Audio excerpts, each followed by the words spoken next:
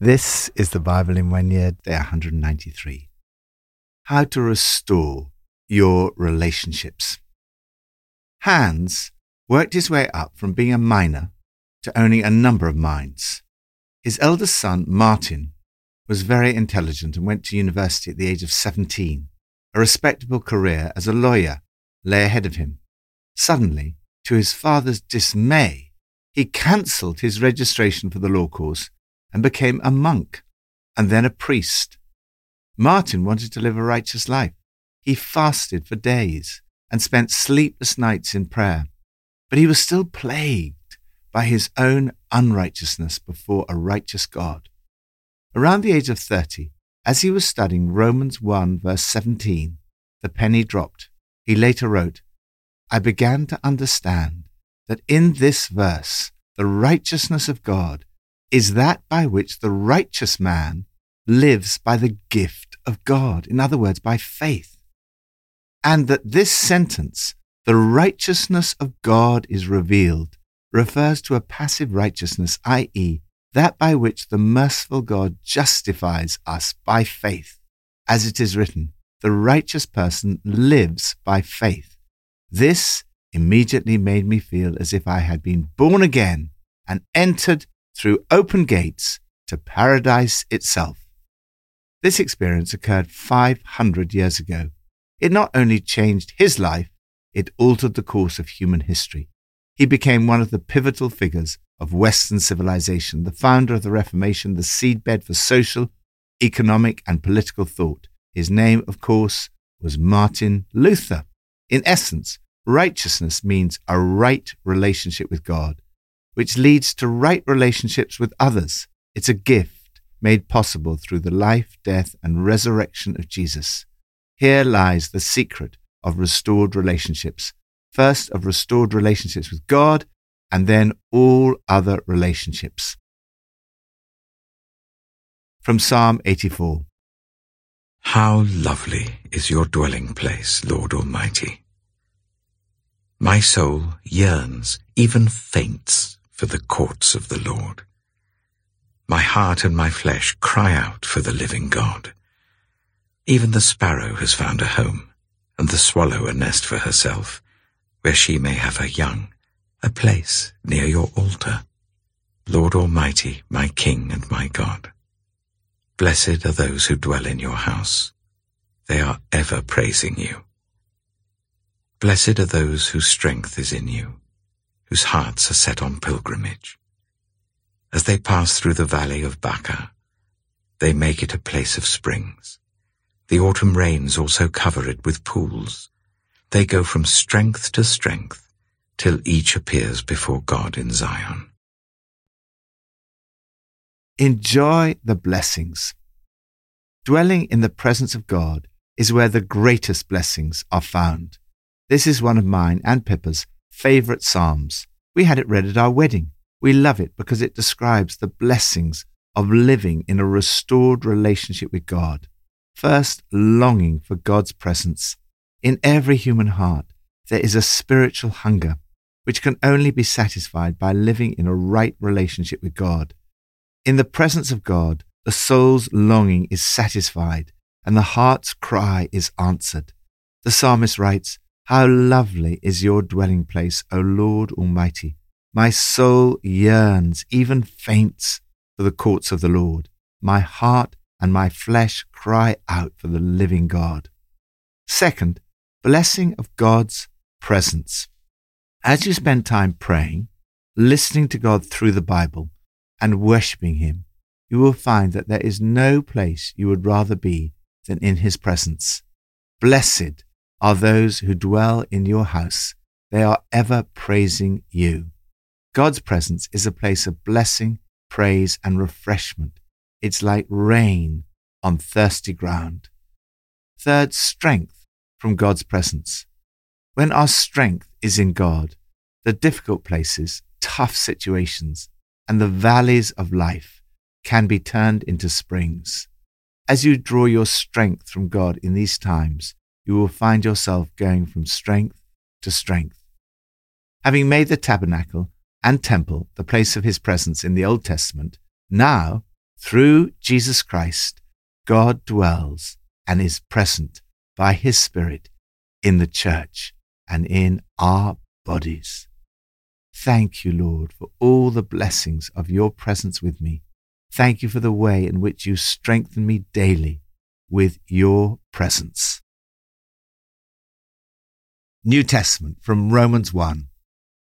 Paul, a servant of Christ Jesus, called to be an apostle and set apart for the gospel of God, the gospel he promised beforehand through his prophets in the Holy Scriptures regarding his Son, who as to his earthly life was a descendant of David, and who through the Spirit of holiness was appointed the Son of God in power by his resurrection from the dead, Jesus Christ our Lord. Through him we received grace and apostleship, to call all the Gentiles to the obedience that comes from faith for his name's sake, and you also are among those Gentiles who are called to belong to Jesus Christ. To all in Rome who are loved by God and called to be his holy people, grace and peace to you from God our Father and from the Lord Jesus Christ. First, I thank my God, through Jesus Christ, for all of you, because your faith is being reported all over the world. God, whom I serve in my spirit in preaching the gospel of his Son, is my witness how constantly I remember you in my prayers at all times. And I pray that now, at last, by God's will, the way may be opened for me to come to you. I long to see you, so that I may impart to you some spiritual gift to make you strong. That is, that you and I may be mutually encouraged by each other's faith. I do not want you to be unaware, brothers and sisters, that I planned many times to come to you, but have been prevented from doing so until now, in order that I might have a harvest among you, just as I have had among the other Gentiles. I am a debtor both to Greeks and non-Greeks, both to the wise and the foolish. That is why I am so eager to preach the gospel also to you who are in Rome. For I am not ashamed of the gospel, because it is the power of God that brings salvation to everyone who believes, first to the Jew, then to the Gentile. For in the gospel the righteousness of God is revealed, a righteousness that is by faith from first to last, just as it is written, the righteous will live by faith. Receive the gift. You cannot do anything to earn or deserve God's love. You receive it as a gift. Jesus has made you righteous. Through his life, death, and resurrection, you can live in a right relationship with God. How is it that in the life, death, and resurrection of Jesus, world history took a new direction? How was it that the life of every man, woman, and child on the planet was eternally affected?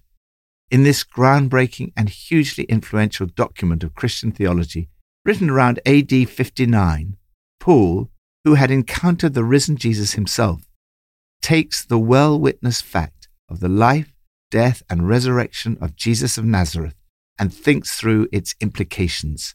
It appears that the establishment of a Christian community in Rome had come about not by any great evangelistic enterprise, but by the presence of Christians in the workplace discharging their ordinary secular duties.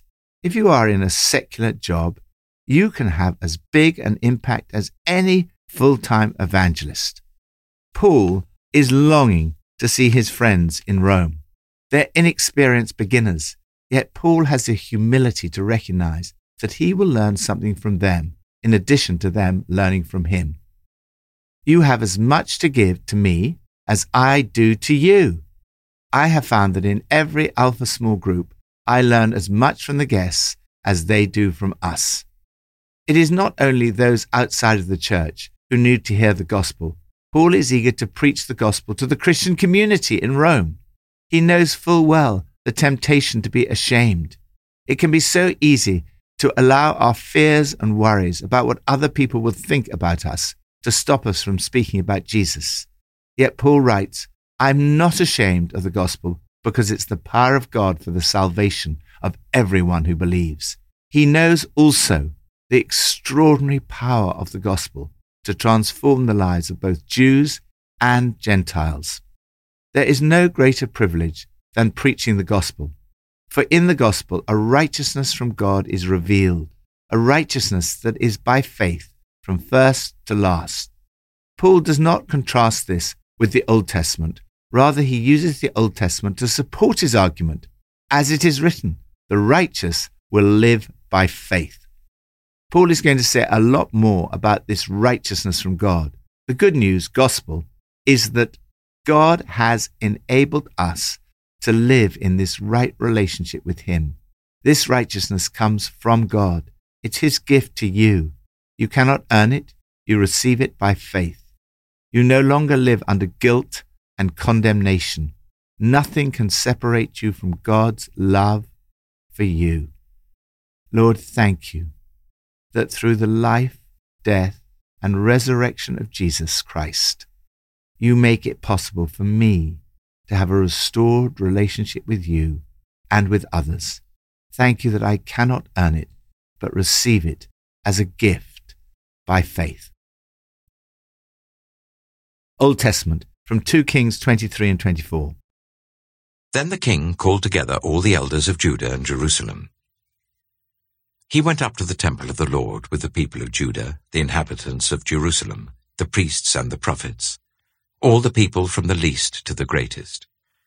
He read in their hearing all the words of the book of the covenant, which had been found in the temple of the Lord.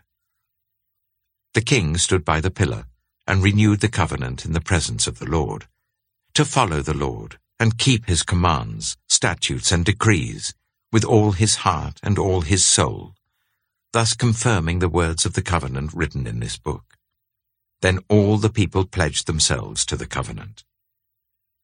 The king ordered Hilkiah the high priest, the priests next in rank, and the doorkeepers to remove from the temple of the Lord all the articles made for Baal and Asherah, and all the starry hosts. He burned them outside Jerusalem in the fields of the Kidron Valley, and took the ashes to Bethel. He did away with the idolatrous priests appointed by the kings of Judah to burn incense on the high places of the towns of Judah and on those around Jerusalem, those who burned incense to Baal, to the sun and moon, to the constellations, and to all the starry hosts. He took the Asherah pole from the temple of the Lord to the Kidron Valley outside Jerusalem and burned it there. He ground it to powder and scattered the dust over the graves of the common people. He also tore down the quarters of the male shrine prostitutes that were in the temple of the Lord, the quarters where women did weaving for Asherah. Josiah brought all the priests from the towns of Judah and desecrated the high places, from Geba to Beersheba, where the priests had burned incense. He broke down the gateway at the entrance of the gate of Joshua, the city governor, which was on the left of the city gate. Although the priests of the high places did not serve at the altar of the Lord in Jerusalem, they ate unleavened bread with their fellow priests. He desecrated Topheth, which was in the valley of Ben Hinnom, so no one could use it to sacrifice their son or daughter in the fire to Molech. He removed from the entrance to the temple of the Lord the horses that the kings of Judah had dedicated to the sun. They were in the court near the room of an official named Nathan-Melech. Josiah then burned the chariots dedicated to the sun. He pulled down the altars the kings of Judah had erected on the roof near the upper room of Ahaz, and the altars Manasseh had built in the 2 courts of the temple of the Lord. He removed them from there, smashed them to pieces, and threw the rubble into the Kidron Valley.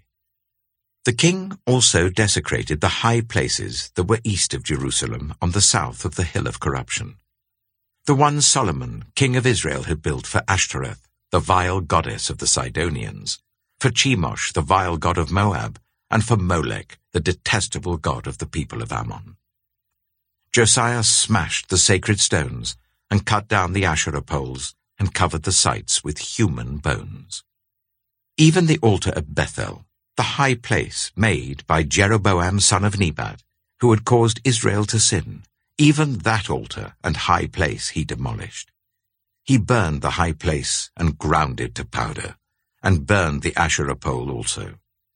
Then Josiah looked around, and when he saw the tombs that were there on the hillside, he had the bones removed from them and burned on the altar to defile it, in accordance with the word of the Lord proclaimed by the man of God who foretold these things. The king asked, "What is that tombstone I see?" The people of the city said, "It marks the tomb of the man of God who came from Judah and pronounced against the altar of Bethel the very things you have done to it." "Leave it alone," he said. "Don't let anyone disturb his bones." So they spared his bones and those of the prophet who had come from Samaria.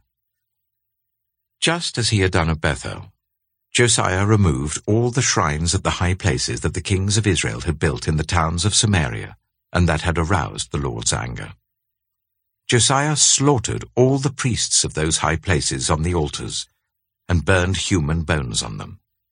Then he went back to Jerusalem. The king gave this order to all the people: "Celebrate the Passover to the Lord your God, as it is written in this book of the covenant." Neither in the days of the judges who led Israel, nor in the days of the kings of Israel and the kings of Judah, had any such Passover been observed.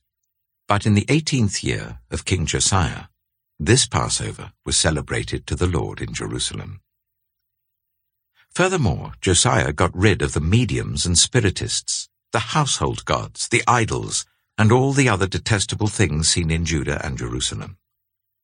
This he did to fulfill the requirements of the law written in the book that Hilkiah the priest had discovered in the temple of the Lord. Neither before nor after Josiah was there a king like him, who turned to the Lord as he did, with all his heart and with all his soul and with all his strength, in accordance with all the law of Moses. Nevertheless, the Lord did not turn away from the heat of his fierce anger, which burned against Judah because of all that Manasseh had done to arouse his anger. So the Lord said, "I will remove Judah also from my presence, as I removed Israel, and I will reject Jerusalem, the city I chose, and this temple about which I said, 'My name shall be there.'" As for the other events of Josiah's reign and all he did, are they not written in the book of the annals of the kings of Judah? While Josiah was king, Pharaoh Necho, king of Egypt, went up to the river Euphrates to help the king of Assyria. King Josiah marched out to meet him in battle, but Necho faced him and killed him at Megiddo.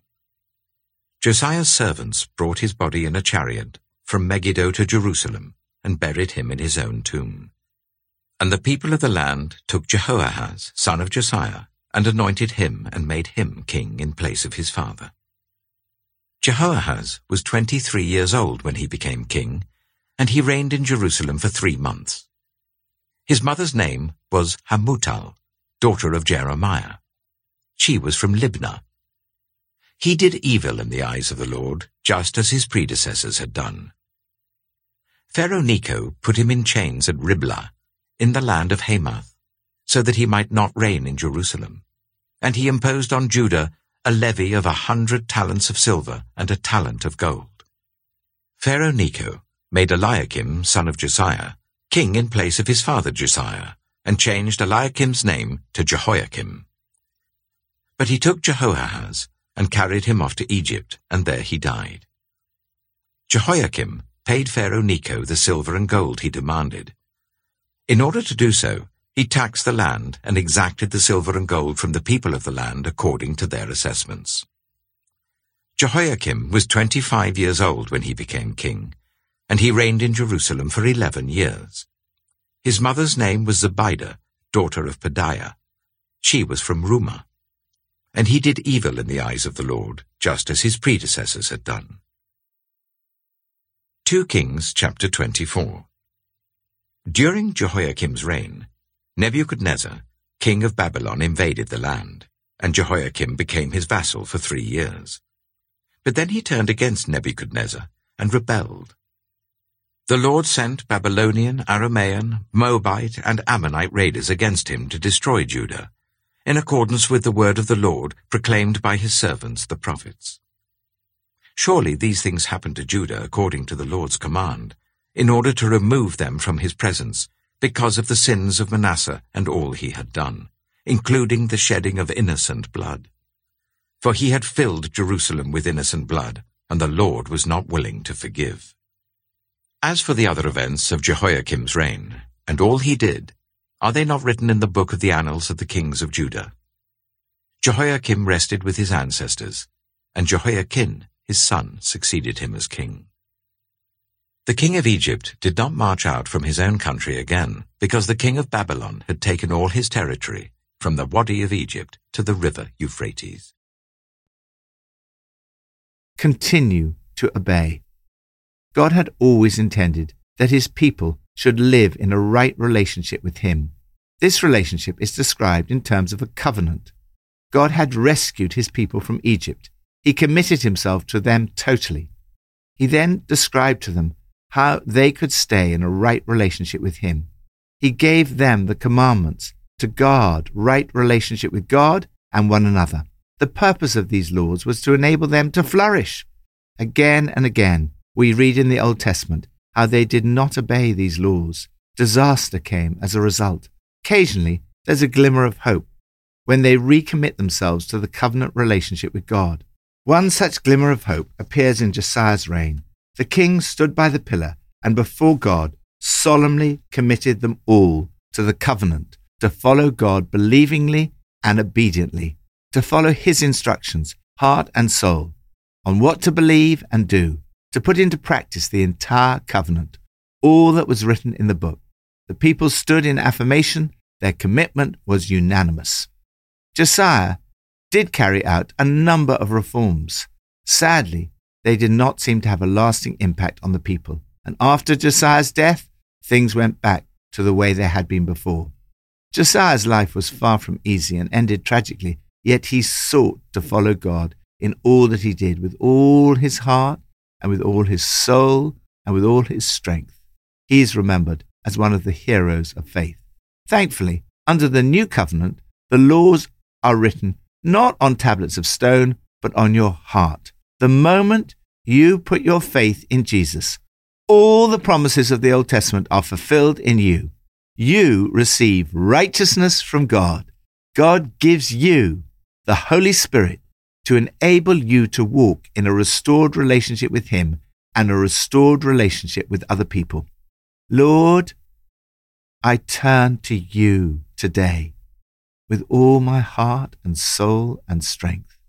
Fill me with your Spirit and help me to obey you fully.